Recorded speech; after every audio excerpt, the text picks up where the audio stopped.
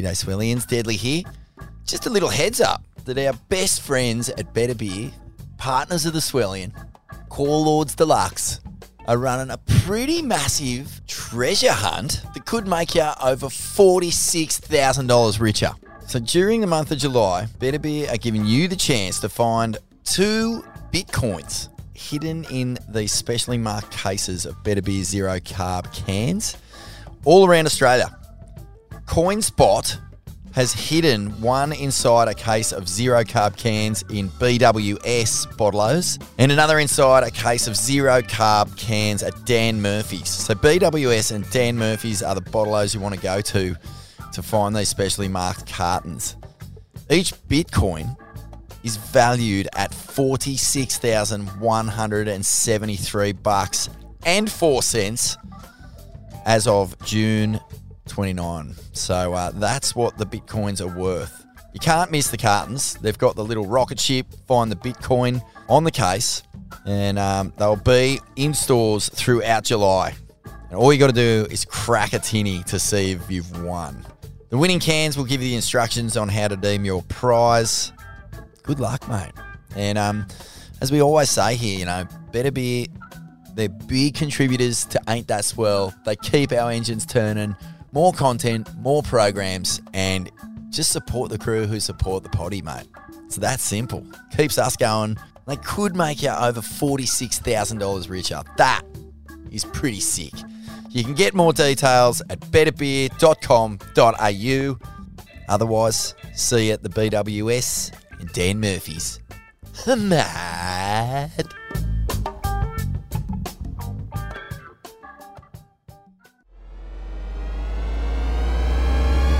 Ain't That Swell presents Core Lords. Yes, welcome to Core Lords. Today's guest is, in my opinion, the undisputed biggest wild man to ever set foot in the ocean, to ever see the inside of a galactic wormhole, to ever send it on a skitsy fucking slab. There is quite simply no one more skits than Brenden Newton, and you won't get any disagreement from those who know, like Noah Dean, like Craig Anderson, like Mike Stewart. He's a bodyboarder, unbelievably, from Mona Vale on Sydney's northern beaches, who sent it harder than any who've come before or since on waves of legitimate mortal consequence, many of which aren't even surfed anymore because of the peril they pose. Included in this podcast is what I think takes the cake as the craziest surf yarn ever told in the 11 years of this program. I won't say any more than that, but when it hits, you're going to know about it. Now, Brendo also has his own podcast, Grey Space, which is epic and you should listen to. And this podcast was actually a joint podcast in which he interviews me and I interview him, which is kind of weird, but fully worked because basically you get the most skits, surf tales you've ever heard, sandwiched between finely detailed rants by yours truly, Simini, about the absolutely torched way of the world and the many systemic failures that characterize the modern condition. So you get your surfing, you get your sport, or the opioid of the masses as it's known, and then you get some bitter fucking truth pills to swallow straight after. What could be better? Mad. But that Wayno one was so fucking juicy that I didn't give a shit if I had to turn it up every time he talked. I hope you didn't have to turn it up every time he talked. Fuck. Yeah, no, I don't know, whatever. Hey, I'm gonna intro it, but we're gonna do like a combo. So welcome to the Grey Space / Ain't That Swell sort of concoction. This is episode 72 for the Grey Space, and then you've got Jeddo Smithy on the other end, who's gonna run the show for Ain't That Swell. Hey, Jeddo. Man, how you going? Thanks for giving us your time, frothing dude. I've first became aware of you through an old mate of mine, Dave Drews, and just kind of loosely followed your career, I guess, but more so just kind of living vicariously through Drews and a few of those other guys from Tamer and just following the bodyboarding scene through the early noughties, which was right when I was as deep into surfing as I really ever got. Well, I don't know, still pretty deep into it now, but that was when I was the full turned up frother. And for my money, all the best shit was coming out of Boog World at that point. It was fascinating. You know, at the same time, you guys were doing what you were doing, pioneering many of the slabs that we now take for granted in the stick world. You know, surfing was still fucking whacking it on 4 foot Lennox head and shit. So they were worlds apart at that point. And 20 years later, surfing's kind of caught up to where you guys were at back then. But man, it was fucking good to watch the early tensions, the superstars, the no friends videos. These things were wild when I was a grommet. Fuck yeah. I'm so stoked, man. And you've been an inspiration walking that tightrope between like fucking just being able to pay the bills and being a proper journalist, and you've hit a crowd that are obviously hungry for podcasts and with the Ain't That Swell stuff. And you've actually gone through a lot of my friendship groups. Like you hung on the cliffs of Moa with like Mickey and Ferg, and it was like literally 3 years before that, we were fucking scaling that cliff looking for waves when we found Eileen's. And so there's all these little dots on the map that, you know, you talked about Andy Campbell in your convo with the Central Coast ledge. Andrew Yeah. Mooney, And then Andy Campbell's kind of been a part of my journey with the Shipstone stuff in 2002 or 2003. And like there's all these little dots on the map, and it's pretty magic, you know. Like I grew up getting fucking teased by stand-up surfers and getting punched in the head for being a bodyboarder, and it's really nice to connect the dots and be humans about it and then learn from each other. Yeah. Totally, man. I mean, the top dogs all recognize that bodyboarding is just commands respect in the waves that matter, waves of truth, as we say. And yeah, man, Fergal and Mickey, fuck, they put me up for a couple weeks. When I was up there, I was just a grom then, man, 23 years old, you know, 1 year out of playing A grade rugby league, still a fucking, basically like a thug hiding out under, at that point, still growing hair, still trying to grow my hair out and pretend I wasn't who I was. And you know, it was good for me to be able to disappear into someone else's world. And yeah, man, fuck yeah, I connect on the rugby level too. I grew up playing juniors at the Warringah Rats, like fucking throwing my head into rucks and trying to do all that shit. So as I listened to your journey about footy, I grew up on the hill with my grandpa yelling at people at Manly. And so there's like lots of little connections there. I'm stoked. That's classic, man. I've definitely been robbed a couple of times at Rat Park, fucking playing for Randwick when I was in Crom. Fuck, mate. Couldn't get a good ref over there, that's for sure. What a joke. All right, well, let's go for it, mate. What do we got? Well, man, yeah, let's you mentioned growing up on the north side, early days in Mona Vale, I understand. And it's a pretty trippy place. I was thinking, considering the trajectory that your career took afterwards, I mean, I guess the north side, there's a couple slabs. You know, you got Shippies and Winky, I guess, and then you got Little Avalon, and I guess even Mona on its day has some. Remember it having some fucking juicy closeouts you could pack. But talk to us about the early days and you know, where this thirst for insane cones of mortal consequence began. I can't believe I'm on the other side of the Ain't That Swell language, man. I've been listening to that shit for so long.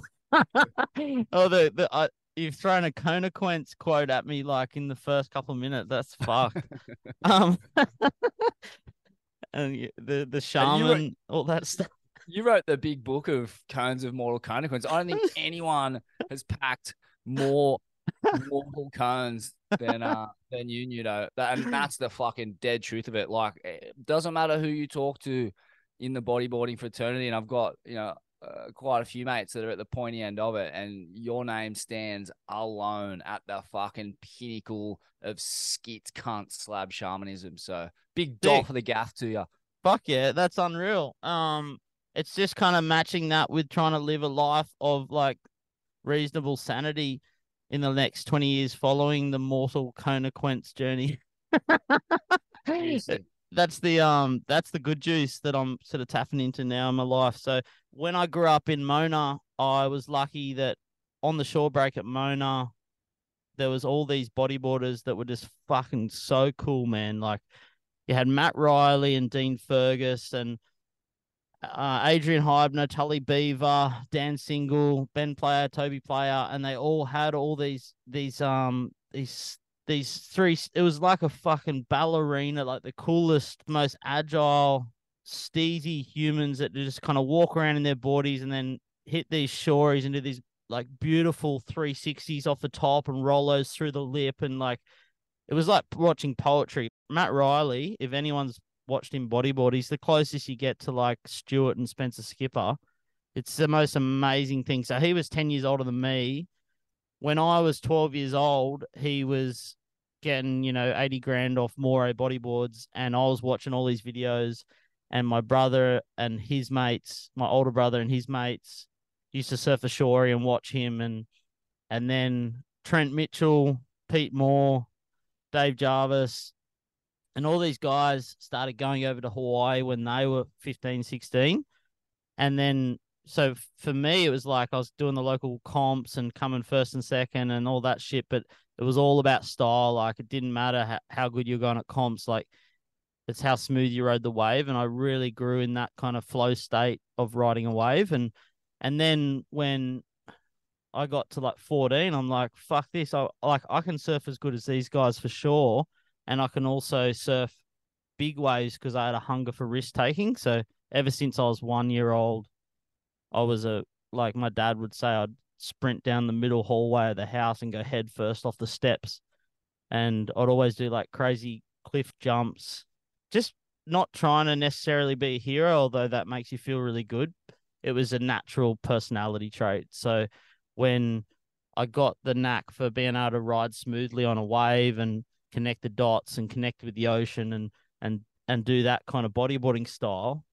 And bodyboarding was it, man. Like it was not surfing at Mona. Like we rode bodyboards. That's just what happened.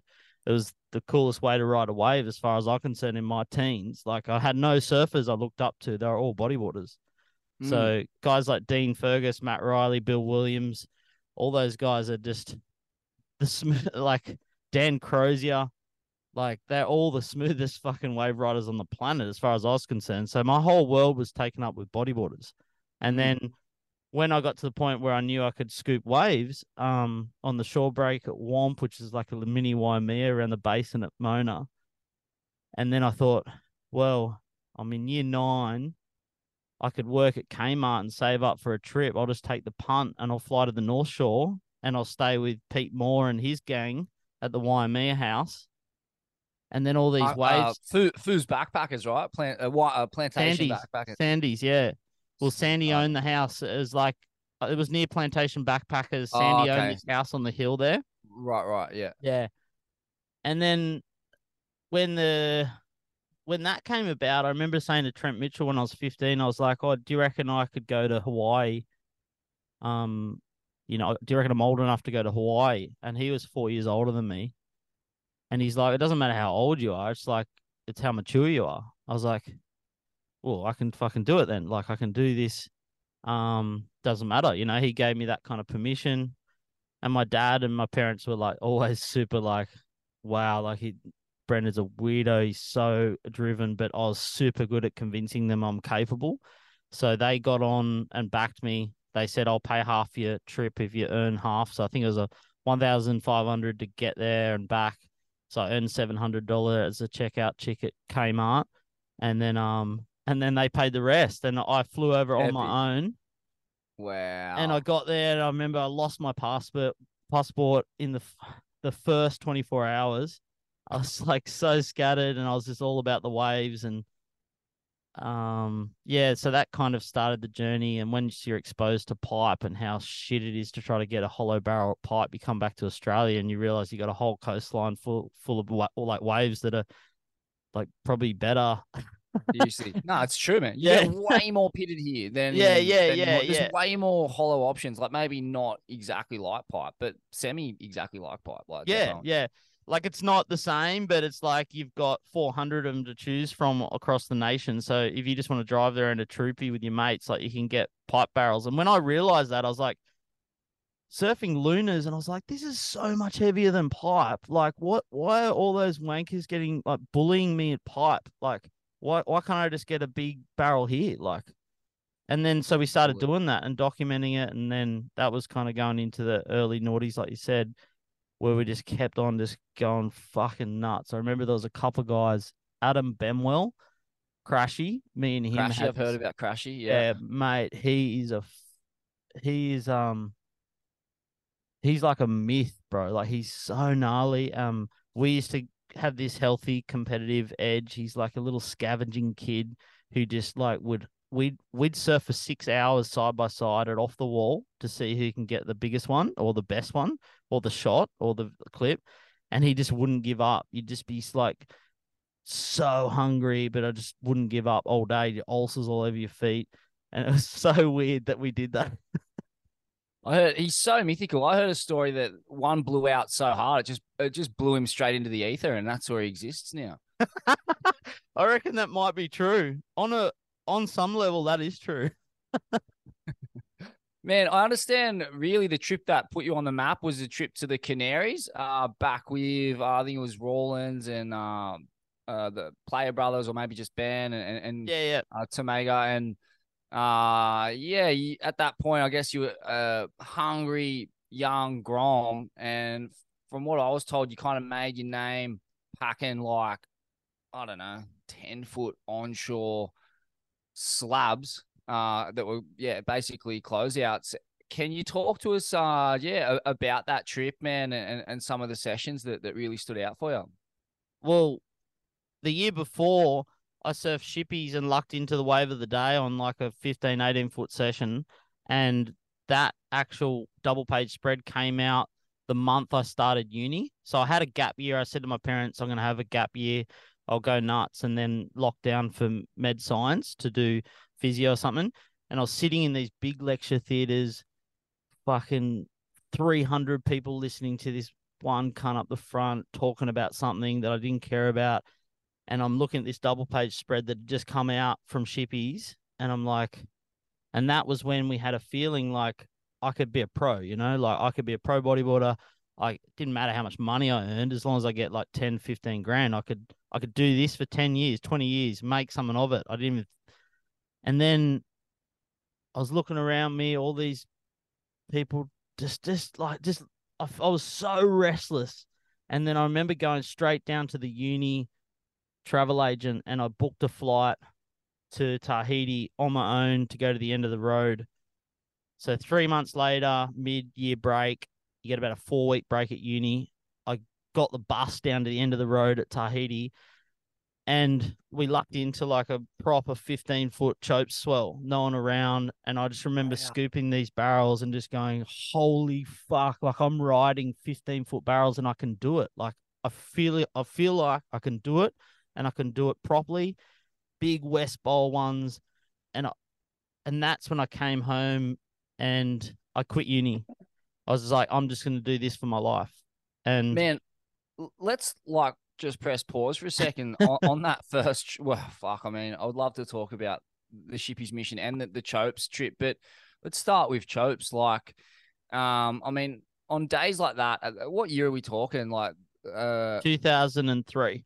2003. So yeah, this was around about the time when I become aware of it. I can remember this. I can remember seeing like there was pretty much no photos or footage that really come out of those trips. Like there was a couple of weird little grainy fucking shots, and I remember seeing a couple and just being like, "What the fuck is going on here?" Because at that point, like, yeah, stand-up surfing wasn't really there yet. Towing, like, yeah, and like there was the but yeah, it was kind of a little bit of a level up. It Well, felt like. Led did that one in 2000. I remember eyeing that off and going, "That's fucked. I want to do that." And that was like 3 years later. Biff was having a go, before he passed. Big Biff, you know Biff from the end of the road. Nah. He was the hustler at the end of the road. This American lad. Everyone knows Biff. I don't even know his real name, Oh but yeah, yeah, no, I yeah, do yeah, know Biff. Yeah, I yeah, remember when he passed actually, but I yeah. don't know much about him. Yeah, I Yeah, we just remember hung the with name. Biff heaps. He was super interesting dude. He hung with us boogers heaps, but yeah, he was there. Man, yeah. So what was going on those big days like at Chopes at that point? Who were you sharing the lineup with? What was the surfers' take on what you guys were doing at that point? Yeah, so like from my perspective, it was all about I either sit in a lecture theatre for 4 years or I just have a crack at this. And then, so I was just taking off on all the like gnarliest waves on dark and shit like that. And then there was no one bodyboarding really. Like it was just me and Tate Martin sitting in the lineup, and Druzy was out there. Fergo was in the mix those years, but we you don't know at Chopes how big it is because you just the wave obviously comes in, particularly on a west swell. It's like a massive slippery dip. You can feel the velocity coming past your fins, and you're riding like flat chat on the like gnarliest part of the wave where the west bowl is bending, and you can't see the roof of the wave because it's so big. So you don't actually know how big it is. Like, and it was only a couple of years later that I realized that that first day we had was like 10 to 15 foot because you feel the different velocity in the corner of the barrel, you know? Mm. So yeah, we just had a couple of sessions like that. And the next day was particularly like this gnarly sort of 15-foot session, and Tate Martin got this drop top to bottom. And I remember them telling me the night before, oh, we better fucking go tomorrow because Brendo's gonna go. And they must have like earmarked me as like that psycho kid, but I didn't feel like that. I just knew what I was facing if I went home and did a normal life. Kind of on that verge of like, I either do this or I do that thing that makes me so restless and so just consumed with like fear of status quo. Like it was a real kind of turning point in my life. And the reason I mentioned that in the lead up to the Canaries trip was that when I quit uni, Mickey invited me to Canaries, and I literally had fucking put all my eggs in that basket. So when I turned up to Canaries and I saw Tamaga and Ben and Rawlins and Crawley and Mickey, and I was like, all right, this is my shot. Like, I don't give a shit what happens. I'm just gonna die. Like, I'm just gonna and not die, but I knew that I trusted in a higher power for some reason. And there was this thing that I knew I'd be okay. And I just took off on the biggest waves I could, but not in a stupid way. I also loved the science of finding the chip in and finding like the roll in and how you could like hold a rail and ride over the shocky and all those little techniques that you learn over the years, you know? Yeah, well, that's the difference, man, between someone who's an idiot and just sending it for the photo or just the, I don't know, the infamy versus someone, you were in love with the science and the art form of writing these bits of water. So, yeah, that's what preserves you. In my opinion, I don't know if it's a cosmic thing or whatever, but when your heart's in the right place in the game of mortal cones, I feel like you get a little bit looked after, and maybe that Totally. is God. Maybe that is God. Interesting to note, man. You said like you were ready to die, but talking to your peers, like that's not a joke. Like you laughed, but that was the understanding from the top guys in the game was that you were literally fearless. Like you actually didn't care whether you died or you had more. It was more so that you had like a confidence that you weren't going to die because you were being looked after. Therefore, it was all a free roll of the dice in a sense. I mean, I'm paraphrasing here. Yeah, How did no, it it's feel to good, you? man. Like I think I hate just to be straight. Like I hate religion. I don't think it's helpful. I don't like control. I don't like boxing people into certain dogmas. Like, but when there's something that totally takes your belly and takes you somewhere, and you just can't deny the feeling of being in that zone, which is what it was like. It's just fucking this beautiful trust, and everything is just like a joy. And when I was riding waves at that point in my life, it was just like, this is what I do. Like, I'm going to be looked after by a higher power because this is what I'm called to do. And you have all those wonderful little complexities, like elements that Russ Burke talked about, where you've got heavy water that bounces off the shelf and pushes you up and saves you. You know, that Chopu stuff he spoke about when it was like 20 foot. You've got all these weird elements of trust that kind of come into the picture, and then you're either in that flow or you're not. So people are not in that flow. They're like, oh, he's got a death wish. He's a fucking religious maniac. And, it's much more than that. And it's far more nuanced than that. When you're in the flow, you know? Fascinating, man. Yeah. I mean, it's hard to kind of, as a mere mortal, it's kind of hard to wrap your head around putting yourself in situations like that. But I think Jed, when you're doing your podcasts and your journalism and the way you fucking rally a crowd and do your tours and stuff, there's kind of like, you think it's just like, just you don't give a shit and you're doing your thing. But I think you probably experience that unction, that sense of flow, and I'm just doing what I do. And you kind of looked after in the process. But if you ask anyone else, it's like Jed Smith is a fucking maniac who manages to do these wild tours and get juice out of the most outrageous people. But you think that's just what you do, Like, I actually think you've got something in you, which is why I wanted to talk about your story and some of your thoughts as part of the Grey Space platform. I find it fascinating, some of the insights that you might have from your perspective. Yeah, well, similar to yourself, like, I had nothing to go back to, and I still don't. I'm not in the clear financially by any means. And yeah, I guess when you got nothing to go back to, anything seems better than that, kind of. And I'm like, if I got to get up on stage and take the piss out of myself, like, I've spent my whole life doing that. I'm more than happy to do that. If I'll do anything for a laugh, if I can Yep. see my mates or people like me and I'm able to represent our culture and get a laugh and make people feel good about themselves, I'll be the barbed wire man. Happy to Totally. do that. Yeah. And maybe it is that surrender to this is me regardless, whether it be financial pressure or just restlessness that I experienced in the lecture hall, like maybe when you do give up, that's what you do. Like, maybe the other side of it is just like living this kind of life where you're hedging your bets constantly and just playing status quo, which I think it seems to be okay for some people. So I won't criticize it. It seems to be fine for some people and they mm, get by. yeah, yeah. I mean, man, I don't know. You watch Adam Curtis's films, you look at the rates of pharmaceutical drug consumption in like it's like a direct line between the richer the country is, the higher the consumption of antidepressants and stuff like that. So there's almost a direct correlation between wealth and fucking material wealth, material success and misery.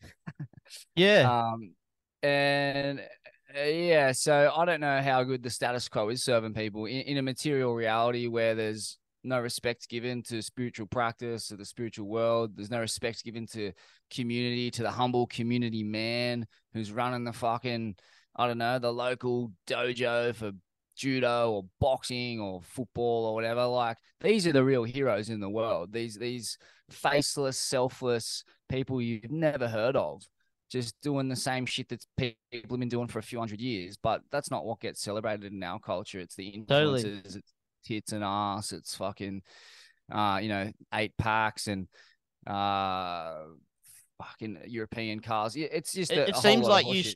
you straddle that chasm pretty well because you're in the world of putting, cunts like Kelly Slater on a podcast, which is that world in some way, but then you advocate for this stuff, which I think is it's super interesting. You're like straddling the chasm between like the real and then the fucking Instagram famous.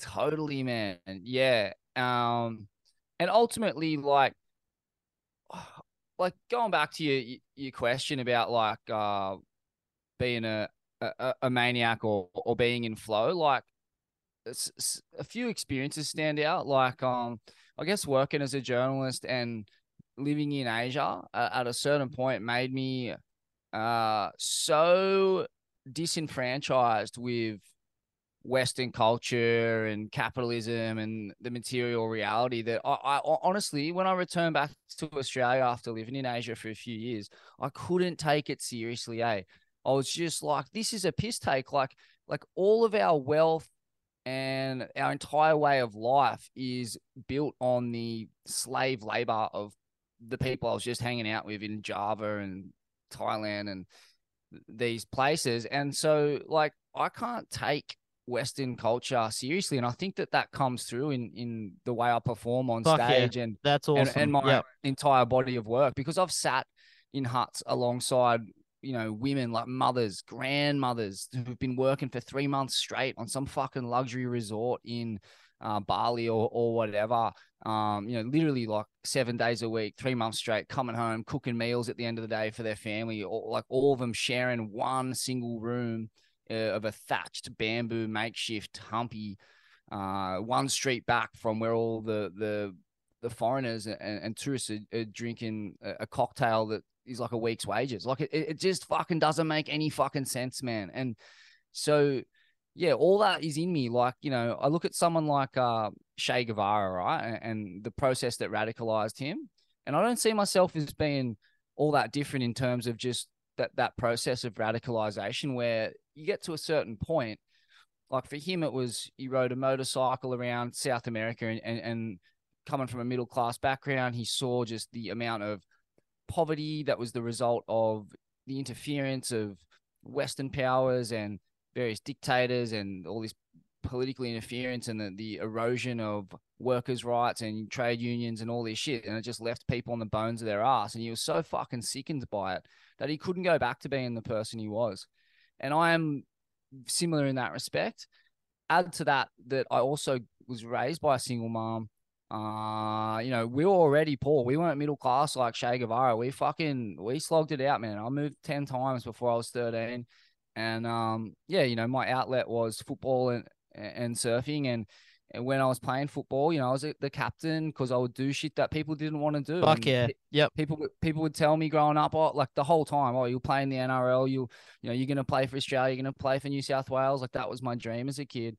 And then surfing co-opted that in my teenage years. And I just, at that point, the idea of, putting 20 kilos on of solid, clean muscle just didn't appeal to me anymore. That's what it would have taken to get to that next level. But I retained those qualities from being a leader from when I was 5 years old, man. I was given that fucking job of being the cunt that did shit that no one wanted to do for Unreal. the good of the team. Yeah. And I've never lost that. And I still run on that. That's still in me. And part of being a leader is that you have to be accountable, and you have to own up to your mistakes. And, really all that matters if you are a leader is your relationship to truth.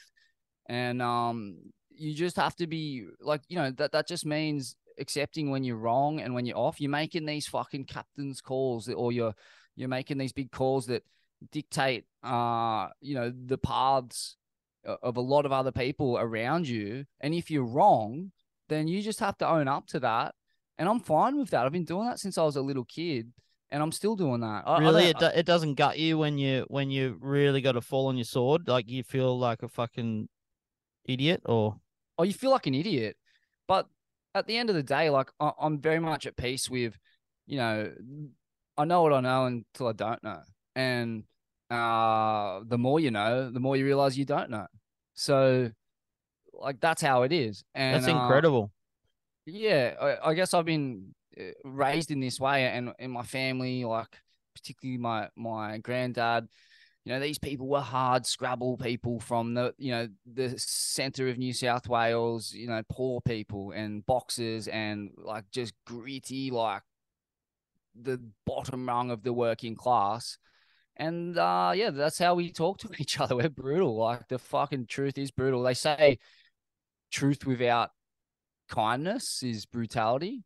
And yeah, there was a lot of brutality going down. Was there? Yeah, right. Fucking hell. That's super fascinating, man. I'm actually passionate about talking to you about this social justice, this global social justice issue, because it's something that I've been working really fucking hard with and got some really interesting perspectives with through my travels over the last decade. So I started out working with this group called AIM mentoring, and we first off got 20,000 Aboriginal kids, a mentor in a school. We like mobilized 10,000 uni students to fucking train and connect with kids, and the government loved it. You know, it was the biggest whack at closing the gap in Australian history, and all this like kind of transactional appraisal with KPMG auditing our return on investment as $9 for every dollar hustled, and we ended up hustling $150 million Wow. to do like 15 years of this program,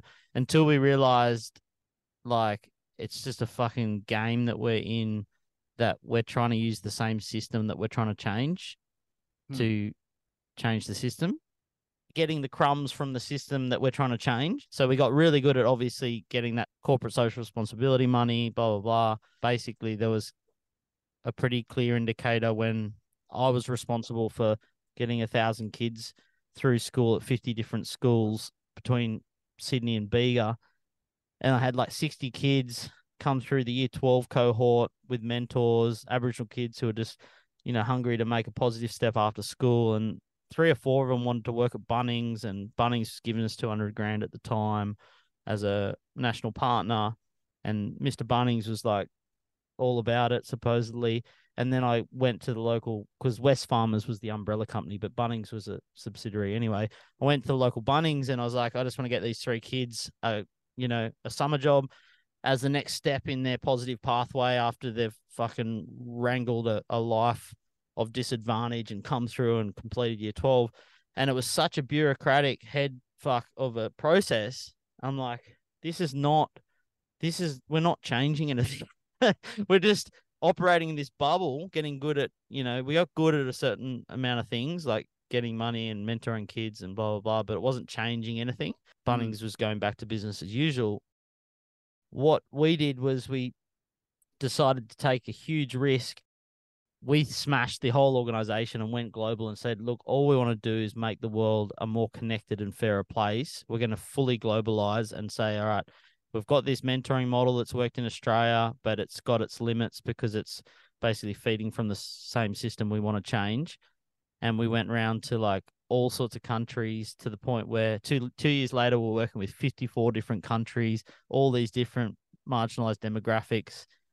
And we put together a global network, basically just saying, hey, we've got a few ideas of how to change the world, but can we all come together as unlikely connections globally and try to have a crack at this? So that's the point we're at now, where we've Hmm. got all these people all around the world ready to make change. We've got a few designs of how to do that, but when I hear you talk about social justice, about inequality, about how fucked it is that we buy a $7 t-shirt from Kmart that's, been knitted by some lady who's had to work and cook and do all the things that she has to do for her family for nothing. That all kind of is really fresh for me when I listen to you talk.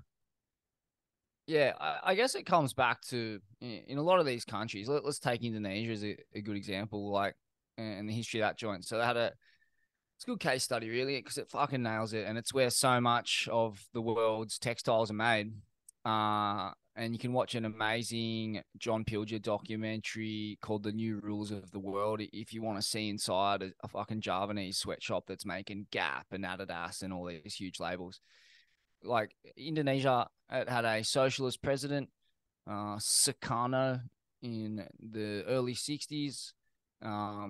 He ended up he was a part of a huge global network of socialist leaders from around the world, most of them in Africa. And there's actually, I think, yeah, maybe it was the late 50s or early 60s, but they had a few conventions where they all fucking went there and they all met up and they discussed openly how they were going to unionize all these countries and push back on the colonial powers that for all these years had been stealing their resources and leaving them in poverty and like turning to slaves and stuff. So there was that. There was this huge moment. There was this moment in modern history where it looked like all these countries were going to link arms across Asia and Africa. What ended up happening in Sukarno's case was the CIA and I think it's MI6 and Australia, they toppled this guy and via a coup and put General President Suharto in power. And Suharto and his crew, they killed like between 500,000 and a million kind of left leaning, like just people like us, I guess, just like students, peasants, farmers, and socialists. And a lot of which happened in Bali. I think some of the worst was in Bali, in fact. And they still exhume mass graves there around Chichikan and some of the iconic waves there even. So what ended up happening was Suharto opens up the country to various foreign multinationals who then rip all the resources out. Him and his family, the oligarchy, they get kickbacks from the multinationals. And on top of that, any hope of workers' rights, like the trade unions, like the people who protect those textile workers, if you want to start up a trade union, you're going to get a fucking bullet in the head because that doesn't suit the interests of either Suharto or the Western powers either. So to this day now, you go to Indonesia and it is right up there with, like, it's the most chaotic and destitute country I've been to. Like, I just got back from India, and you think India in your mind before you go there, you think India is this fucking chaotic, like, impoverished joint. It is leagues ahead of where Indo is. Okay. So yeah, that's what creates the cheap textiles that underpin most of our major fashion labels, including the surf industry. And yeah, so that's where we're at. So I mean, in order to reassess or reconfigure a system like that, I guess it comes down to paying. It comes down to these corporations paying their workers better. It comes down to having really staunch trade unions in these countries, which of course is going to boost the cost of these items. But fucking oath, like, I don't need the amount of t-shirts I have. I'd be happy for just a quarter of those that were made well and don't fall apart. And mate, go to any Vinnies and look at the amount of fucking clothes there are. Like, we're dying, we're drowning in fast fashion. So it's not like there is an issue. And then I don't know, man, then there's like the International Monetary Fund and those banks that keep these countries in debt. And so what happened in Indonesia, that happened all across Africa, Latin America, that same fucking interference, that exact same model. I think it's called the Jakarta Method. There's a book called the Jakarta Method. And so, yeah, that's basically, what underpins our quality of life or our consumer culture here. It's like that saying, Britain's real working class is in India. Like, it's kind of true. Like, yeah, okay, yeah. Not to take away from working class people here, because it's not their fault. Working class people here are as much slaves to the system in terms of mortgage debt and stuff like that. Anyways, so yeah, I'm not saying working class people in any country have agency. They don't. They're fucking as under the pump as people in the third world, just with better infrastructure. Yeah. Yeah, no, cool. Thanks for going there with me, because like we could easily flow through the surf yarns and feel like heroes and shit. Because I'm genuinely interested to get people who are brave and take leadership and kind of challenge, like, what the fuck do we do if we really want to have people with a fair amount of resources all around the globe? I'm pretty excited about kind of just getting more people at the table initially, like getting your Aboriginal kid, getting your artist from fucking Thailand, getting your teacher from Uganda, and putting them all at the table with a CEO who runs $1 billion company from New York, and have like a proper engagement 5 ways, and get people to engage on that level with more people at the table. I feel like that might help us get on a path, at least in the right direction.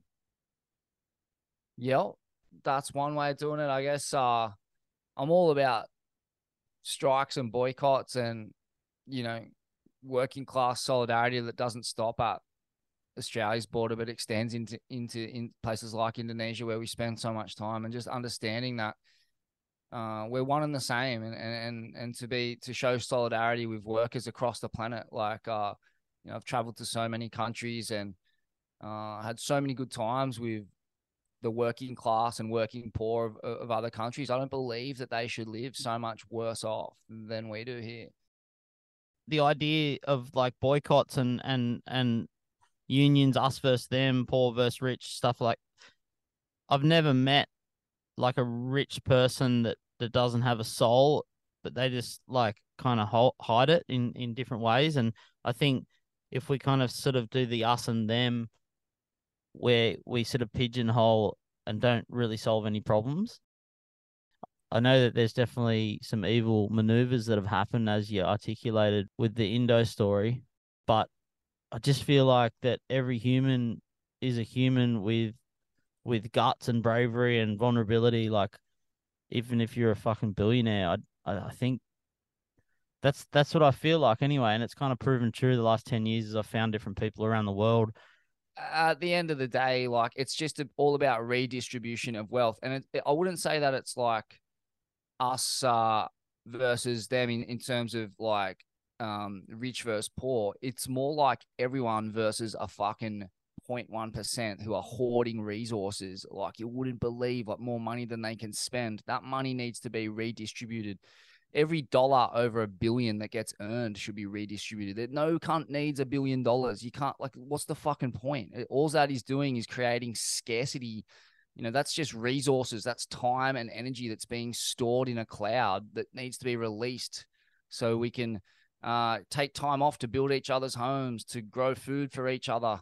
And there's examples of where this already exists, like the kibbutzes in Israel. It's not the best example because a lot of that land is stolen from Palestinians, but the concept of a kibbutz, it's the same as an MO or a commune. It's like just a workers cooperative where you and 15 people, you all work to build each other's homes. You work to grow food, and then you sell that food and eat that food, and that money that you make off the food pays for tuition for people from the kibbutz, and the people who go on to become doctors put money back into the kibbutz in order to keep the kibbutz afloat and pay back what they were given. Like, there's many systems and the potential to kind of go a different route, but I wouldn't be relying too much on CEOs and billionaires to change their tune voluntarily. I think they need to be pushed. And Sure.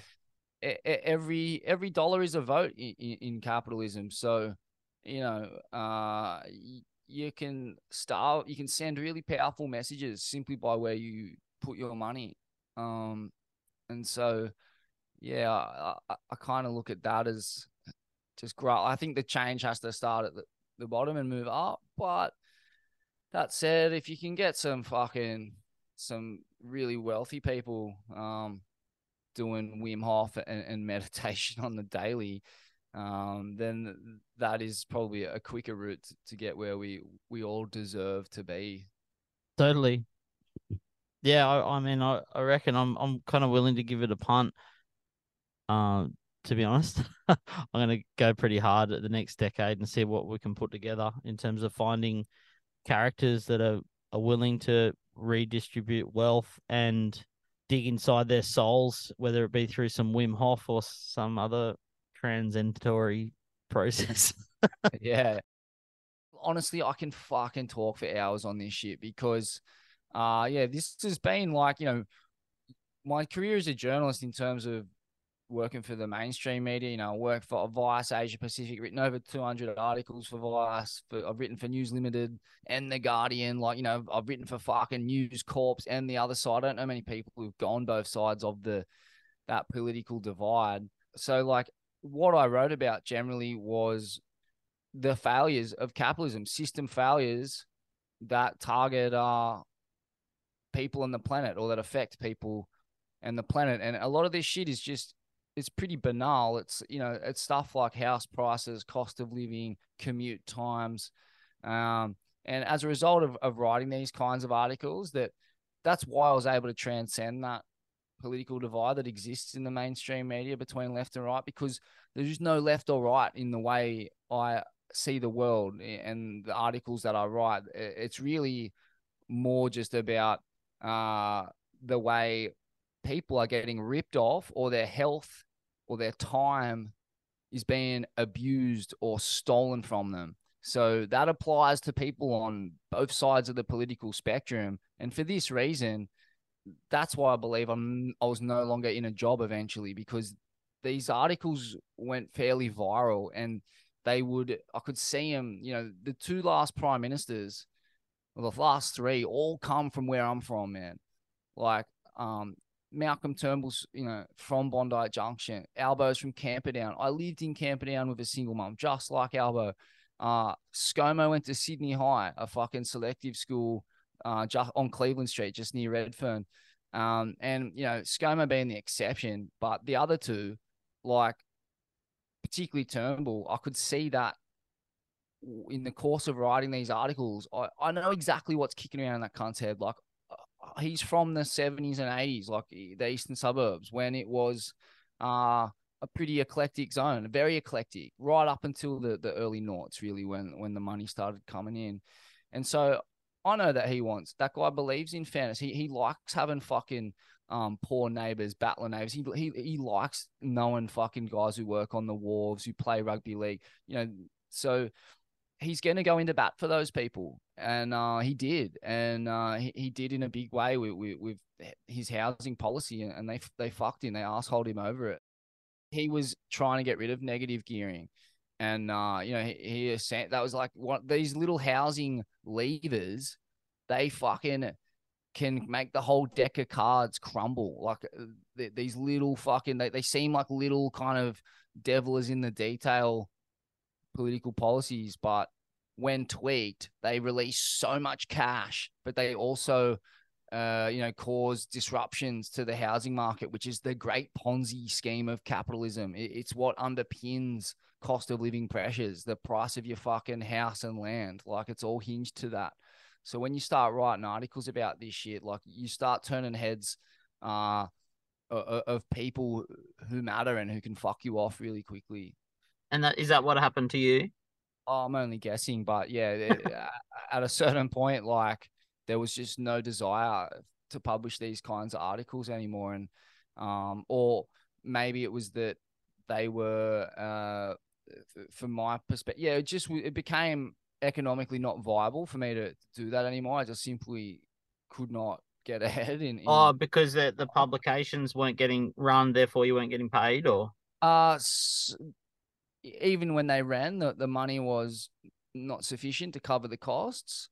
I never got offered a job in the mainstream media because those jobs are locked off to elites. So I had to, like, kind of go this backdoor route through a dude I went to high school with and knew this bloke and that bloke, and like fucking kind of swindled me in to some editor who was sympathetic to this kind of stories I was pitching. And that was a chick who was from Penrith, so she was familiar with low socioeconomic pressures and demands. And yeah, so, and then eventually, I don't know, it just petered out. The interest petered out. I was spending so much time pitching articles, and that's all time you don't get paid for. You're freelance. You're not on the books. You can't get on the books. So you just end up, it just wears you down, burns you out, burned me out, left me broke and fairly demoralized. And fortunately, it was all around about this time that I started a podcast, which was the perfect place for me to end up, because there is no gatekeepers here. No one can tell me what I can or can't say. And I have the real, like, boots on the ground knowledge and experience of these levers, these capitalistic failures that have devoured not just the working class here, but the working class abroad. And, I'm going to keep saying these things forever. Like, there'll be no stopping this. And that's in part a tribute to the people who I've broken bread with, the poor people all over this world that I've broken bread with. It's a tribute to the hardships of my own family. And it's a tribute to my utter fucking disdain for the way that media elites and the mainstream media and political elites take the piss out of us, and everyone knows they're taking the piss out of us. The problem is that it's just fucking, what do you do to change the fucker? Like, can you? Like, everyone knows it's fucked. You can vote Trump in. I mean, you can, but it's not going to change anything. Like, he's just another rich cunt who's just happened to stumble upon the book of phrases that connects with working class angst. But yeah, like, how do you change it? Like, people are mad, people are angry. They know it's a piss take and a G up.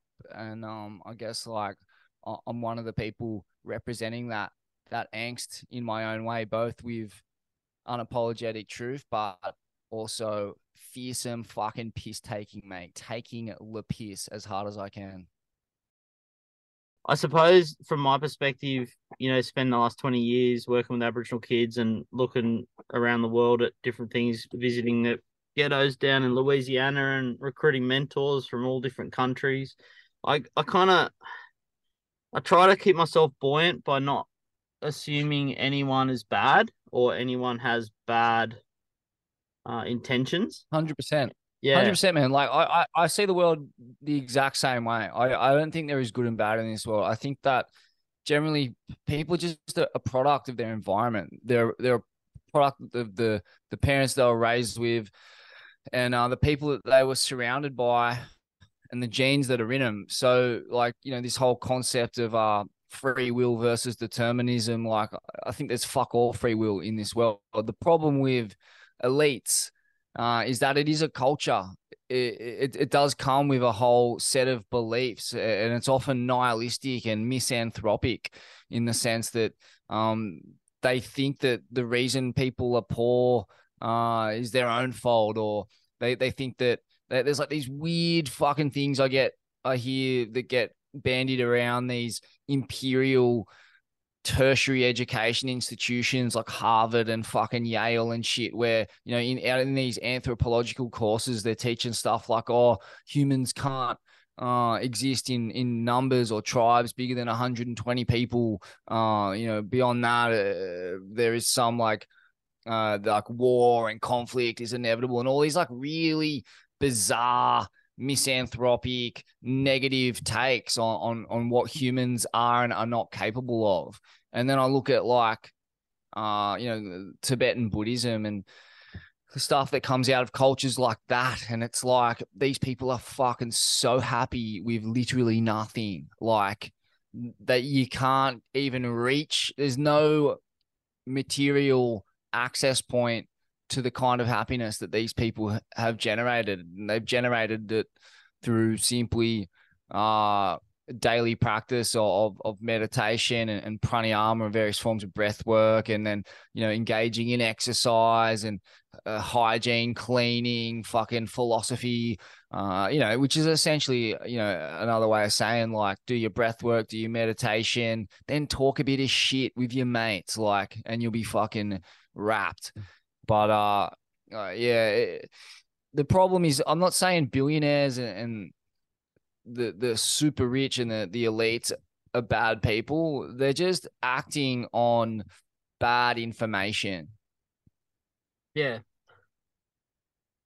I suppose my response to that would be, I'm just going to, like, typical fucking Brendo, when Brett Lilliman told me you can't earn a living off bodyboarding in 2003, like, what is a fucking living? I'm here talking to you 25 years later. I'm living, like, I don't know, like, the only reason I've got a job that pays me more than 100 grand a year is because I'm fucking told my boss that I jumped off a boat 15 k's out to sea for the sake of the team, and that's what I think leadership is. Like, that's a living, like, like the typical Brendo. I'll just advocate for what I feel until I prove it's right, and then I believe every human's good. I believe there's fucking billionaires out there that want to change the world, and I'm going to find them. Yeah, and I reckon you will. I reckon you're the man for the job, man. Like, I mean, the point is, though, like, when you do find them, how are you going to change their mind? How are you going to undo decades of bad information and dodgy intel that's shaped their central nervous system and brain in such a way. And I would suggest, like, again, like, you've really only got three tools, it seems. It's like fucking breath work. It's like the shit that the Dalai Lama just recently told us to do when we were in India, like face to face. He said, I wake up every morning and I do my breath work so I can be a kind and compassionate person and live a long and happy life and represent the Tibetan people. Like, it doesn't really get much better than that. And it needs to be done on the daily. And if that is done on the daily, if I was a benevolent dictator, I would legislate that everyone must do that. And apart from that, yeah, like your plant medicines and these kinds of things are really helpful. Doing community work, but like in these kinds of communities is really enlightening and amazing. I guess the problem is, though, like, it's one thing working at a soup kitchen. It's another thing living, the reality of someone in the slum in Soweto or Louisiana or South Side Chicago. Like, it's one thing to go work in a soup kitchen once a week, but try living fucking 6 months or 3 months in these parts of the world to really get an idea of how others are living. Yeah, so man, No, I that's reckon you cool, are the man. guy to. Totally, I agree. I don't know what the fuck I'm gonna say to Bill Gates when I meet him or whatever, but it's like I don't know what I'm gonna say to you next sentence. So like, try to have a gut and just go with it. I don't know, man. Like riding the waves at Canaries, I suppose. Man, let's get back into the surfing for a bit because yeah, let's go. man, you just mentioned jumping off a boat 15 k's out to sea. Now, I believe this is an allusion to pretty infamous incident that occurred. It's probably the incident that you're best remembered for. And actually, before I even go there, let's just also make the point that, surfing at the end of the day, whether it is cones of mortal consequence or the rip bowl at Mona Basin, it's pure frivolity. Like, it's a fucking privilege to even be in the water and do this shit. And ultimately, like, surfing really is just like, this culture that we're talking about now. Like, it is like most sports, opioids for the masses. It's a distraction from the fucking gibberish that is going on in the world, which you're now invested in correcting. So, you live in a life of perfect balance, man. You spent the first half just stuffing your face in cones of mortal consequence, and now you're evening out the ledger by doing meaningful work for people that not yourself. So, like, I don't know. I to don't know about that, man. I was always this fucking wild kid who needed a holiday by the time I was 11 years old because I cared so much about the people that were getting bullied. So, like, even when I was doing the bodyboarding, you can ask all the guys that I travel around Australia with and stuff. I was just doing my head in with what's the right way of living, who God is, what I'm going to do to change the world or help the needy people. I used to say prayers to myself, leaning my head against the bus window on the way to school, like 20 minutes of repeated prayers about needy people, about people that didn't have stuff. Like, I've always been tuned that way. So whenever I did bodyboarding, I think that's why I got so religious. I felt like Jesus was the answer to help save us from stuff. So that's why I preached him so heavy on that trip where I got injured 15 k's out to sea. So I kind of, learning to take a holiday is like taking me 40 years to learn from getting out of my, super invested head. And it's interesting, man. Like, you couldn't be in the position you're in now with the kind of influence and weight behind your words and actions if you hadn't gone the route of bodyboarding and the style that you were doing, which was, like I said, at the very pointy end, like the literal pinnacle of anyone to fucking set foot in the ocean. You're at the top of just pure fucking lunacy. And like, lunacy's not a kind word because we discussed, there was a fine art and science to it. So let's just say, fuck, I don't know, just the absolute pinnacle of charging. And yeah, so that's brought you to this point, and I'm not surprised to hear that. Yeah, as a Grom you had these concerns about the world, and I was raised Catholic, and I'm sure that's a lot of that is why I see the world the way that I do. I wouldn't say I'm a good Catholic, or like, in some ways I am a good Catholic, but probably not in the traditional religious pious sense. But yeah, so I'm not here to rubbish fucking Christianity or belief in God. I think there's wisdom in all the religions. The problem is really just with people who preach without practicing daily prayer. And that prayer you were talking about on the bus, like, prayer is basically meditation. It's a fixation on something bigger than yourself. And often these mantras restore your breathing to that meditative rate that calms the central nervous system and makes you a far better and functioning person. But this incident, talk us through it, man. I think the wave was called Salty Dogs or some fucking psycho bomby off the coast. But mate, this is an iconic story, and I want to hear every stinking detail of it. Yeah, cool. So I suppose it's helpful to provide the context. There's a few layers to the context. Like, I'm kind of a big believer of, like, two things can happen, or three, four, five, six things to happen at once. Like, one part of the context was that I was totally invested in this Christian religion, and I prayed to God for everything and asked everything from God, and that was just the route I took because my obsessive compulsive mind decided that I wanted to give up my life for something because I'd lived my dream, and I was a pro bodybuilder, got magazine covers, and I didn't know where else to go, so I went to Christianity, and then I kept bodyboarding. I'm not always proud of that because I reckon it's a bit fucked, some of the, like, cowardly behavior in churches, but at that stage in my life at 21, I just got engaged to this beautiful girl, and dad was a pastor, and I'm just like, all right, let's do this. And so the other part of the context was that I just done two documentaries with Mickey Smith, who had kind of one in Ireland, and Canaries and Azores and Madeira and England, where we Oh, did, like, ABC, a blank canvas, and I'm really proud of that one. yeah. Yeah. That's an amazing film, but it caused you guys some grief, didn't it?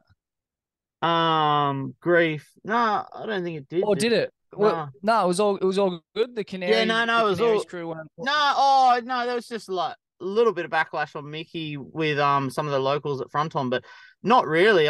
Like, we're still good mates with all the heavies at Fronton, Oh, and sick. but it was just, I Epic. don't know. It's just like we're the first people to put it on a mag cover, so maybe there was a little bit of banter, which hurts at the time, I suppose. I don't know.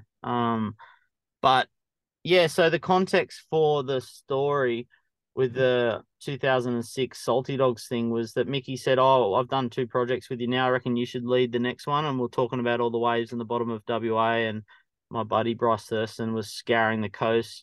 Kind of, we were called the Rat Pack, so we were kind of a bit more gritty and, like, a little bit more scavengy than you sort of Chris White and that have made it pretty big with the tension stuff. So we were sort of hiding around those spaces, trying to find the big waves and Cyclops and things like that. And Bryce stumbled upon all these waves down at Cyclops that he'd been hunting on, and I got together with him to do this project basically.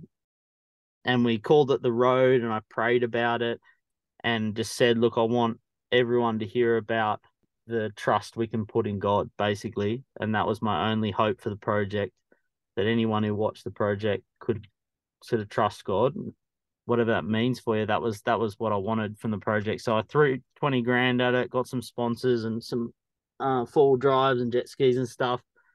And yeah, we did it. And it was really interesting, the serendipity to it, because, like, we ended up finding that wave, halfway through the trip that was 15 k's out to sea that no one had ever surfed before, and it was like 12 to 15 foot and perfect offshore, and I got it was just all completely magical. Like, it was fucked up how perfect it all went, but that was all in the context of me wanting to get to promote God, basically. And then I got Mm. sort of teased and ridiculed for that for a long time, which hurt, but I'm very proud of it at this stage at 40 years old, and kind of knowing that I really put what I believed on the line. And I still believe that if we can trust in a higher power, we can have a, a good life, you know. Not that I want to pigeonhole it into Jesus or other specific dogma that gets around. So in terms of the surf chat, it was like down the bottom of WA, and we had this like just shitty boats and jet skis, like $3,000 worth of a boat with no radio, and we launched the boat like a couple of days before to go around to Cape Arid, which is like 40 k's up the coast, and the jet ski launched at the same time. We lost the jet ski guys because they pinned it along the waves, and we waited out the back, and we got stuck out the back until the light had totally gone. So we got lost at sea for like 8 hours and completely lost at sea. So this is 48 hours before I got the big one at Salty Dogs. And then the situation was so intense that it was a 5-meter swell, and we were on this little shit tinny with no radio and one torch that shone about 6 meters in front of the boat. And there's like an archipelago of 104 islands. And it was literally a moment where we were just like, okay, well, this is the real deal. Like, do we trust God or not? Like, and for me, that was what it was about. And I was just like, yeah, okay, I'm done. I'm either dead or I trust. And that for me was really special because I saw these stars after I kind of had that moment of trust. And then I followed these stars, but I didn't want to wig out my mate, Ryan Maddock. So I just kind of started putting this shit boat towards the stars, and in the middle of the sea. And then he said to me, "Oh, Brendo, I think we should go towards those stars." And there's stars everywhere, but he pointed to the same stars, and I was like, "This is fucked, mate." I just felt like the same thing. So we're just going to do this, and we're just like really nervous, but really kind of this sense of almost comfort came across us in the coldest, most dangerous fucking situation you can possibly imagine. Like there was points when you'd hear like a massive rumble, and then the torchlight couldn't even reach the white water that you knew that was in front of the boat, and you just go right angle around this massive bommy or island or whatever it was, like pitch black in the middle of nowhere. And we followed stars for about 2 hours. Like literally the stars changed and then we ended up in this little bay, which was completely sheltered from the swell. I don't know how, and then we threw our anchor rope over. We had like 21 meters of anchor rope, I remember, and it was 20 meters depth. And we slept for 8 hours until we woke up in the middle of nowhere at the bottom of like the Great Australian Bight. And there was an infrared helicopter looking for us for 8 hours, and they couldn't find us anywhere. And we woke up and saw a 4-wheel drive in the distance, in the hills. I'm talking like in the middle of nowhere. One 4-wheel drive was obviously a fisherman on a mission, camping mission or whatever. So I took the boat into the shore, jumped off in my wetsuit with the petrol canister that was running it. You know, it was only half full, and we knew that we had to make more movement. So, and I ran up through the scrubs to this guy who had this white troopy, and he goes, "Oh, fuck, you guys are the guys everyone's looking for." I was like, "What?" And then he opened up his car, turned on the radio, and it's like, 2 men missing at sea. The infrared helicopter's been looking for them all night. Blah, blah, blah, and I was like, holy shit, that's us. And I just kind of, that sense of embarrassment, like and sort of, oh no, what have I done? Like, I've made all these people worried, my family grieving back at home, thinking that I'm on the bottom of the ocean, and like, it's just heavy. And then we got back in the boat, and then I don't know how the infrared helicopter didn't find us all night, but got back in the boat after getting a few directions of how to get back to sort of the original base camp. And we saw the helicopter on the way and just like waved to it, came around the headland. It's like 40 people dressed in high vis, all their rescue gear and shit. And we just drove this shit boat up onto the beach and gave everyone a hug. And then we camped that night. The helicopter left. Everyone was like, yeah, okay, sweet. It's good you survived, blah, blah, blah. And then this pumping like 6 meter swell came through with perfect offshore winds, and we knew there was one island about 13 k's out that copped this like really amazing rapping swell, kind of like a front on kind of wave. But it was super sideshore when we checked it the next morning. Really gnarly sideshore, just gritty, and we're like, oh, we'll look for other waves. And on the way sort of across, we started scouring across looking for islands and waves and stuff. And then we found this one wave. It was like fucked up. This perfect big bommy that was like 10 meters wide of barrel and just exploding like a cyclops, but like 15 k's out past cyclops. And we pulled up to it, and we're on deadline for the magazine trip. And I'd promised my whole bodyboarding network, like all my heroes, I'd said, I'm going to come home with a cover of shit you're never going to see before, because I want you all to trust in God. And so I burnt all my relationships, burnt everything, and put everything on the line for this Christian vision. And I was so vulnerable. And even my mates were like, you're fucking, I selected them because they were a bit empathetic towards my vision, but not saying they were fully bought into it. But the 4 or 5 crew that I had with me were like looking at me on the boat one day past deadline for the riptide, and we're looking at this wave. I'm like, fuck, we need to get some shots for the trip, but I'm not going to kill myself. And I said to them, nah, it's not rideable. It's this 10-foot bommy just completely exploding, like proper chokewood barrels, but on 2 meters of water. Like code red barrels on 2 meters of water, like just fucked up and totally unpredictable. And then there's this something came over me. I was just like, kind of like finding the Bill Gates to change the world, that sort of sense of hope. I'm like, well, if I do just trust and I tread lightly, I don't be a dickhead, I'll just galvanize this little gang and jump off the boat and show them that we can do it. And I just paddled out, and we paddled out together. I paddled into a shitty one just to get warmed up, got smashed and paddled back out. And then the boys started catching these kind of odd wedgy ones, and it kind of, then Glenn Thurston got like a fucking nugget, like a proper nugget. And I was like, whoa, this is like really turning into something. We've got a couple of shots coming in on the film. Like, wow, what are we going to do now? And then this one came to me, it wedged up behind me. It was so fucking amazing. Like the perfect 10-foot wedge that came up under my flippers and lifted my body up to the point where I was completely vertical. And then the outside bowl of the wave threw over my head to the point where, like, I was in one of these barrels that I was just saying weren't rideable. And then the shocky picked me up and like pushed me out of the barrel, and I came out into the channel. And then Bryce Thurston and the guys on this shitty little boat that was lost at sea 20 hours before, they were like, holy fuck, what was that? And we're like 15 k's out to sea, and I just got barreled, like the best barrel of my life.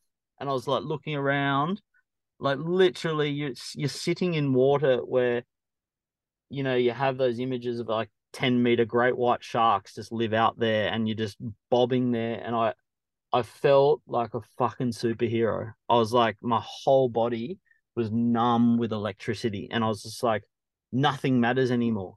I'm like, I don't care about anything. This is everything. I went back out. I just paddled into the biggest one I could find, and free fell top to bottom. Smashed my face and my arm against the rocks on the bottom, popped out the other end. I was just like, fuck yeah. Like, and then went to full drive to hospital and got 63 stitches in my face and my arm. And I was just like, turned up to church the next day in Esperance. Was like, God is fucking real. Like, and I was fully sane. I wasn't delusional. Like, I wasn't psychopath. I just knew what I'd prayed for came true. And then from there, it was just like this encouragement. I just said, like, put it on the front cover, get the message out there. You can trust God. I'm going to get married and live my life. So that's where my bodybuilding career finished. Wow. Wow. Yeah. Wow, man.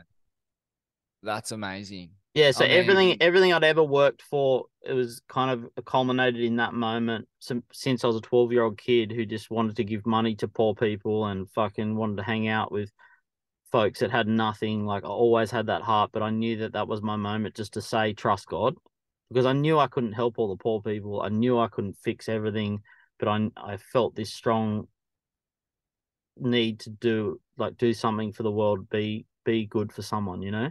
So I knew that that was the only thing I could offer the world.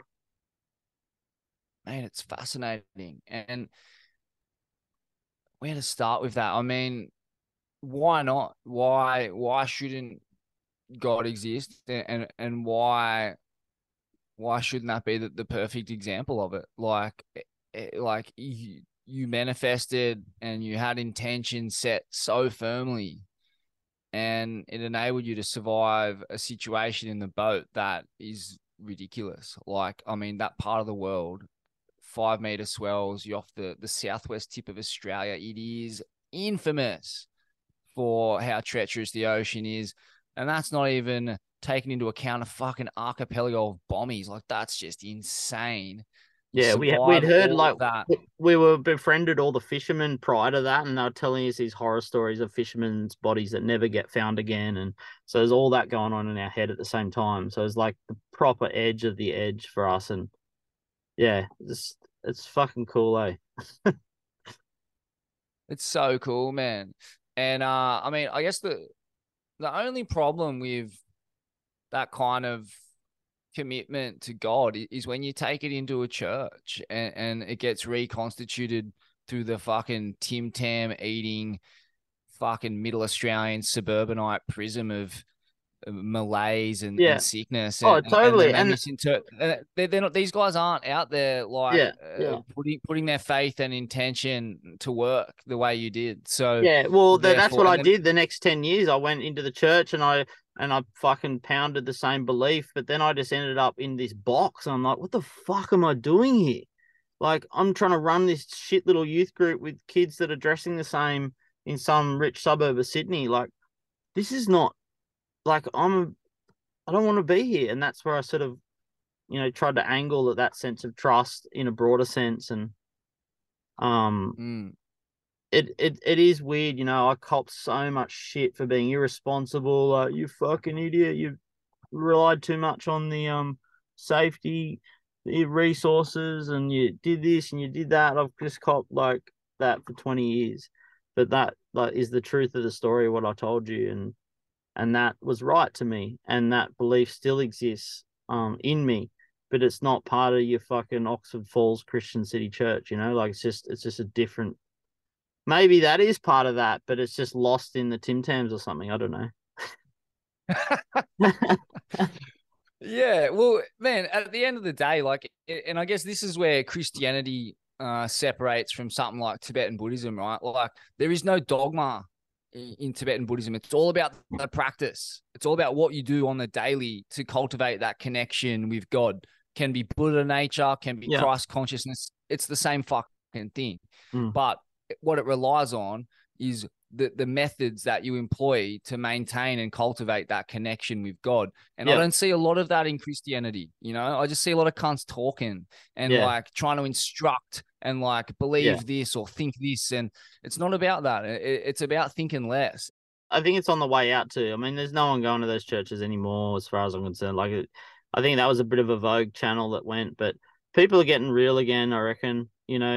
People are hoping in larger things. That's what I reckon around the place. People are understanding that, when you get high off Wim Hof, you can kind of stabilize your soul in a way that serves you. Yeah. And like, it fully connects you with a consciousness that is not yours in a sense. It's something that's like out there and that we can all tap into. It exists there and you can tap into it at any point, but you have to do these things to get there. And these things have no dogma attached to them. Yeah. Because once you do them, you reach that point, you reach the Christ consciousness or the Buddha nature, and you're there. You don't have to. There's no thinking your way into that space. You can't. Yeah. You have to put your shoulder to the wheel and rip in to get there to that point. And I guess I see that in your journey because that's what you did. You had such a clear goal and intention in mind, and you had applied yourself to this art form that is essentially like such a close connection to God or to nature, which is one and the same thing in my opinion. And you're so connected to totally. nature, and you respect nature, and you appreciate it, and you're playing in it, and you're connecting with it, and then you reach the pointiest pinnacle of it, and still, like, your intention is selfless. It's to prove that this connection with nature or this connection with God is real, and it's there, and you need to trust that it's there, and you proved all that, and then you fucked up by going one too many, which is the classic pitfall of the surfer, isn't it? Yeah. I don't know. Yeah, I got a sick one. One more. I'm feeling lucky.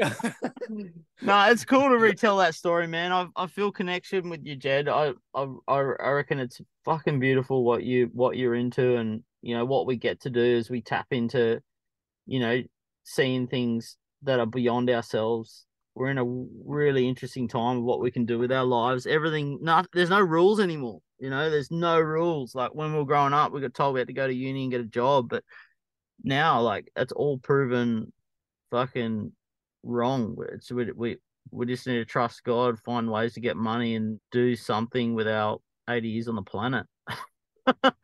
Mate, that's it. And it's crazy. Like, this podcast world has opened up connections with yourself. I was just chatting about it recently. Tom D'Souza, a young bloke from Perth who ended up a meth addict, and surfing and meditation and yoga and these things helped him out of it. And the message is always the same. Yeah. Everyone I talk to, whether it's yourself, whether it's Wayne Cleveland, whether it's Kobe Aberden, whether it's Tom D'Souza, whether it's Tom Carroll, the message is always the same. Yeah. And like, that's having a huge impact on people, man. Like, everywhere I go, I meet people who listen to this podcast, and they're young blue collar men, and we've shattered that paradigm of what it means to be a young blue collar man. Totally. Listening to your boss that abuses you, and you got to try to figure out how to find worth in your life, and you go partying to try to find fucking some degree of happiness. And when they can fucking skip all that and understand it all means nothing,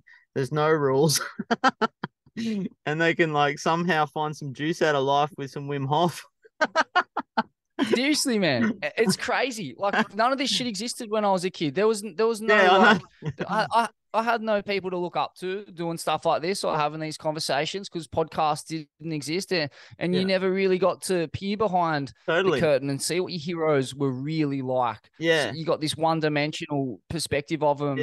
In the fucking pages of a surfing magazine or on the telly, and now you get to hear what they're about, and you get to hear that this life of celebrity and rock star and being the surf star or the fucking sports star is worthless and leaves you feeling awful. And that really all you've got in life is your health, and the way to cultivate health is through these methods that we talk about ad nauseum on this program. But and they restore you to this God consciousness, this Christ consciousness, Buddha nature, whatever you call it. It's mad that this undeniable fucking universal truth is emerging from these conversations in the midst of the trials and tribulations of our lives, which are fucking exceptional to listen to, mate. I love listening to trials and tribulations. Oh, mate, that's what attracted me to your story, where you said you had trouble with, like, anger and just you're just so fucking anxious, and you'd started just disciplining yourself to do Wim Hof every day. And I suppose it's probably helpful to say, like, it doesn't really matter if it's Wim Hof or if it's like smashing some butterfly strokes between headlands, or whether it's like like I do all sorts of methods and have done for the last 20 years to try to process my obsessive compulsive disorder, which I've been medicated for and have been fucking suffering for to the nth degree for 20 years. So that's my particular thorn in my flesh. But there's lots of methods. But yeah, there are some common denominators, like finding stillness, trusting in a higher power, getting yourself radically cold and radically hot, and then Mm. connecting with people and listening and still and not chasing some external sense of joy, but looking within and knowing it's all there. Knowing it's all within you, yeah. Yeah, Like the keys, that's so powerful, man. To know that whatever's happening in the external world, ultimately the responsibility is with you yeah, to get yourself up for the challenges, but also the power is within you, and yeah. you need to have the tools to access that. But that's what we're telling you right now, is we're giving you the tools to access it. No one gave me the fucking tools growing up. No one gave our generation the tools. So there's no excuse now. And I find, like, if you know what the solution is and you don't act on it, the universe fucks you, man. Like it doubles down. It doubles down on the torture. But I don't if know you about that. don't know what, I reckon you get like 10th, 11th, 12th, third. Like I reckon you get a lot of grace. You get lots of chances. You get 10th chance. You get like as far as my experience is. well, it's like, my take on it is like, if you don't know the tools, then you get a free pass. The universe lets you off time and time again. But as soon as you have these tools in your arsenal, and you start doing them here and there, but then it's almost like it makes the torture worse, because it opens your eyes to it builds a layer of self-awareness. Sure. So when things do go wrong, it's like even more painful, and makes you almost more angry at yourself. Or yeah, like if you just dip your toe in the water of this shit, I feel like it's even worse. Or like if you know about it and don't do it. But I look at, like, yeah, a lot of people who just live lives of suffering and total ignorance. And, you know, yeah, the universe kind of gives them, it's my take on it, that the universe gives them a free pass, and then someone at some point goes, here you go, mate, here's this range of tools to sort your shit out. And at that point, if you don't take them up on that, the universe fucks you. But anyway, that's Yeah, fucking, no, I mean that's an interesting theory. When I'm fucked, like I every week I become pretty fucked with obsessive compulsive disorder, lying on the ground, almost in tears, hopeless, and I always say, please help me. Just please help me. So it's a sense of dependency and surrender. That I really, my best mates in the world are addicts, and that's where I relate to them, where they just kind of go, fuck, I can't. I've got very little I can do in my own strength. And then from that place, I somehow get energy to do something. And then that usually ends up me fucking swimming butterfly between a couple of headlands, and then somehow drinking a coffee and feeling like I can do something again. well, but see, there you go, man. Like, that's the thing, right? So, do you do Wim Hof every day? Because you don't have to swim. You don't have to go to that extreme length to get that fix. You can, you can do it in your Yeah, bed come here. each morning. You can do those 5 or 6 rounds, and then you can just straight after it do the meditation, and then I feel like that would go a long way to preventing, the body. I don't really know, but have you tried that? Yeah, Like just a yeah, daily yeah. practice Yeah, that you yeah, daily don't practice budge of from? Wim Hof, 100%. But I feel like I needed the endorphins from hard exercise too. You need exercise. Yeah, I'm not saying yeah, replace it. I mean, like the exercise is a crucial component. yeah, Yeah, absolutely. The yeah. endorphins are So critical. the cold exposure, the Wim Hof, and the exercise for me, I think because of I think I've got an imbalance of serotonin uptake in my brain from what I know. So I do get very fucking anxious and very unstable and sad. And then if I just get in, not punish myself bad, just hit the treadmill for 15 minutes, maybe go hard the last minute, do 500 meters in the cold ocean pool.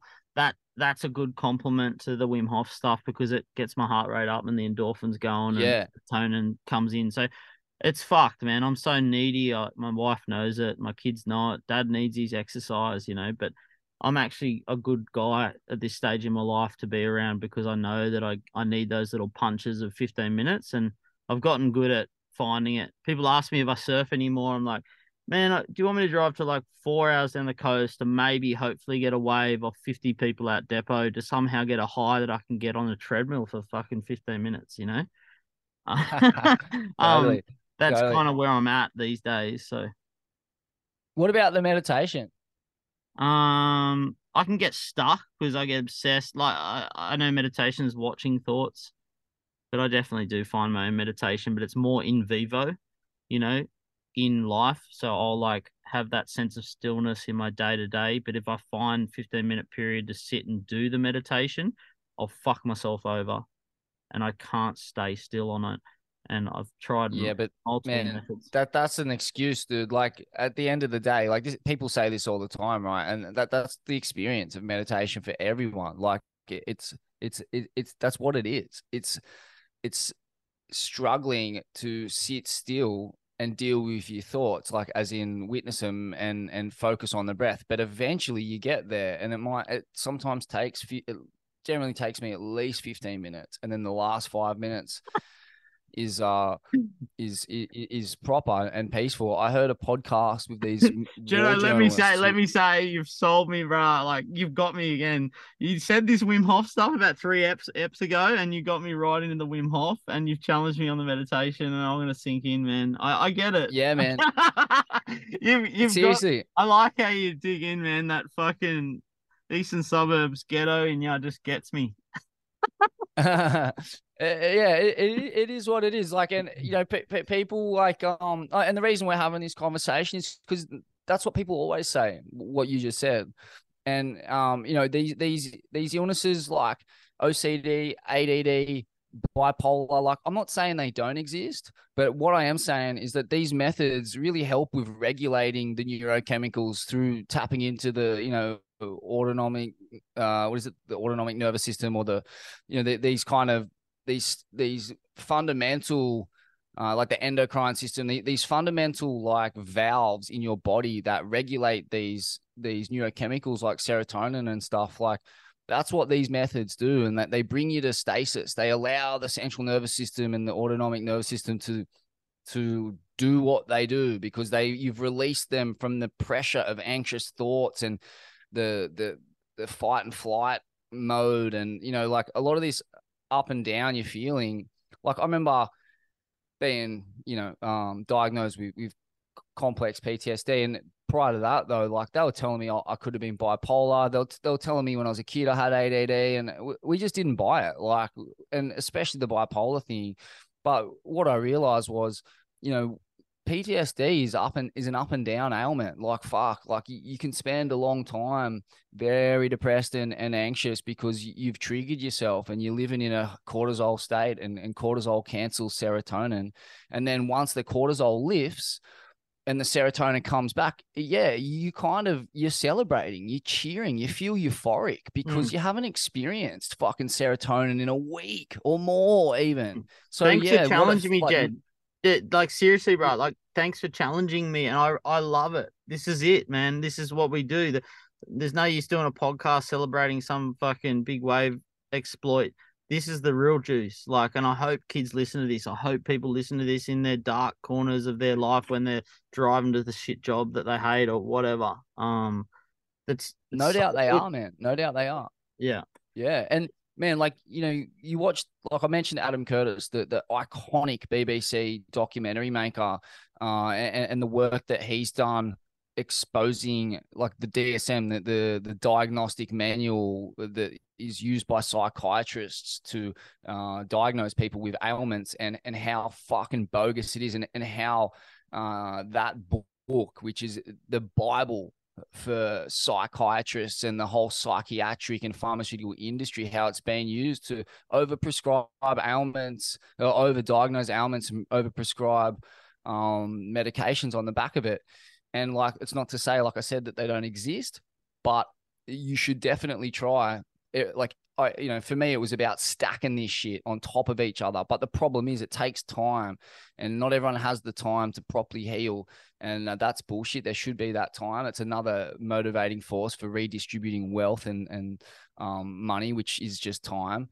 So redistributing time to the people. But really, yeah, it's about stacking these modalities on top of each other, and then seeing where you're at, and then reaching for the medications, because too often they're given out first, and all this other shit is marginalized. Yeah, I'm with you, bro. Like I'm the same as the billionaires that are redistributing wealth though. Like I'll advocate for the system that's fucking got a couple of SSRIs prescribed as well as what you're talking about because I want it all. I'm not going to fucking say that they're fucking me up by prescribing stuff to me because that's making them an enemy in my mind and that does no good for my soul. Like, so I then carry that shit around. So that's my point of difference, I suppose, with how you're communicating the stuff. But maybe that's just how you communicate because you grew up in a family that kind of has a go, like you said. Yeah. Yeah, 100%. I want to talk about Eileen's finding that and also the drug trials, dude. I got told that you talk about fucking tempting fate. I don't know if you listen to that Robert Kennedy Jr. podcast, but maybe you're loaded up with mercury, dude, from all those fucking Yeah, well drug the trials in funny Europe. thing is that Crashy and Harry did all of them. I stayed to get the juice off the Conaquents. So I never went to the drug trials. Those guys were hungry for Oh, the cash, yeah. I did that work was I worked the Settlers Tavern and scrubbed some floors in a fucking Penzance nightclub, but I never went to the drug trials. Yeah. the drug trials. So yeah, the lads were getting £4,000 to get experimental drugs Yeah. tested on them, right? Which they then used to chase cones all over the planet. Yeah. Yeah, Or just like spent them on their fucking MySpace internet cafe use or something. oh man, it's been too good. Yeah, fuck, dude. I'd happily jump on again with you. I feel like just barely scratched the Yeah, surface. just So much. getting warmed up, eh? Thanks, Jetto. If you do want to go on again, I'll pounce at the opportunity. But for now, I'll send you these recordings, and you're a fucking hero in my eyes, bro. Like I don't Mate, care. Nah, I don't care what you say and how you perceive yourself. That's where you're at. So, there's a lot of people that are hungry to hear your conversations with people, and I hope you keep seeking it out and getting some juice out. 100%, man. We'll see you in the next wellness summit, and we can fucking stack these modalities on top of Yeah, each other, and let's then stack them. rack them and stack them. Sounds good. On All you, right. Nuno, man. You are the man, the absolute mortal cone warrior. See you, Smithy. See Kona you, Queens. brother.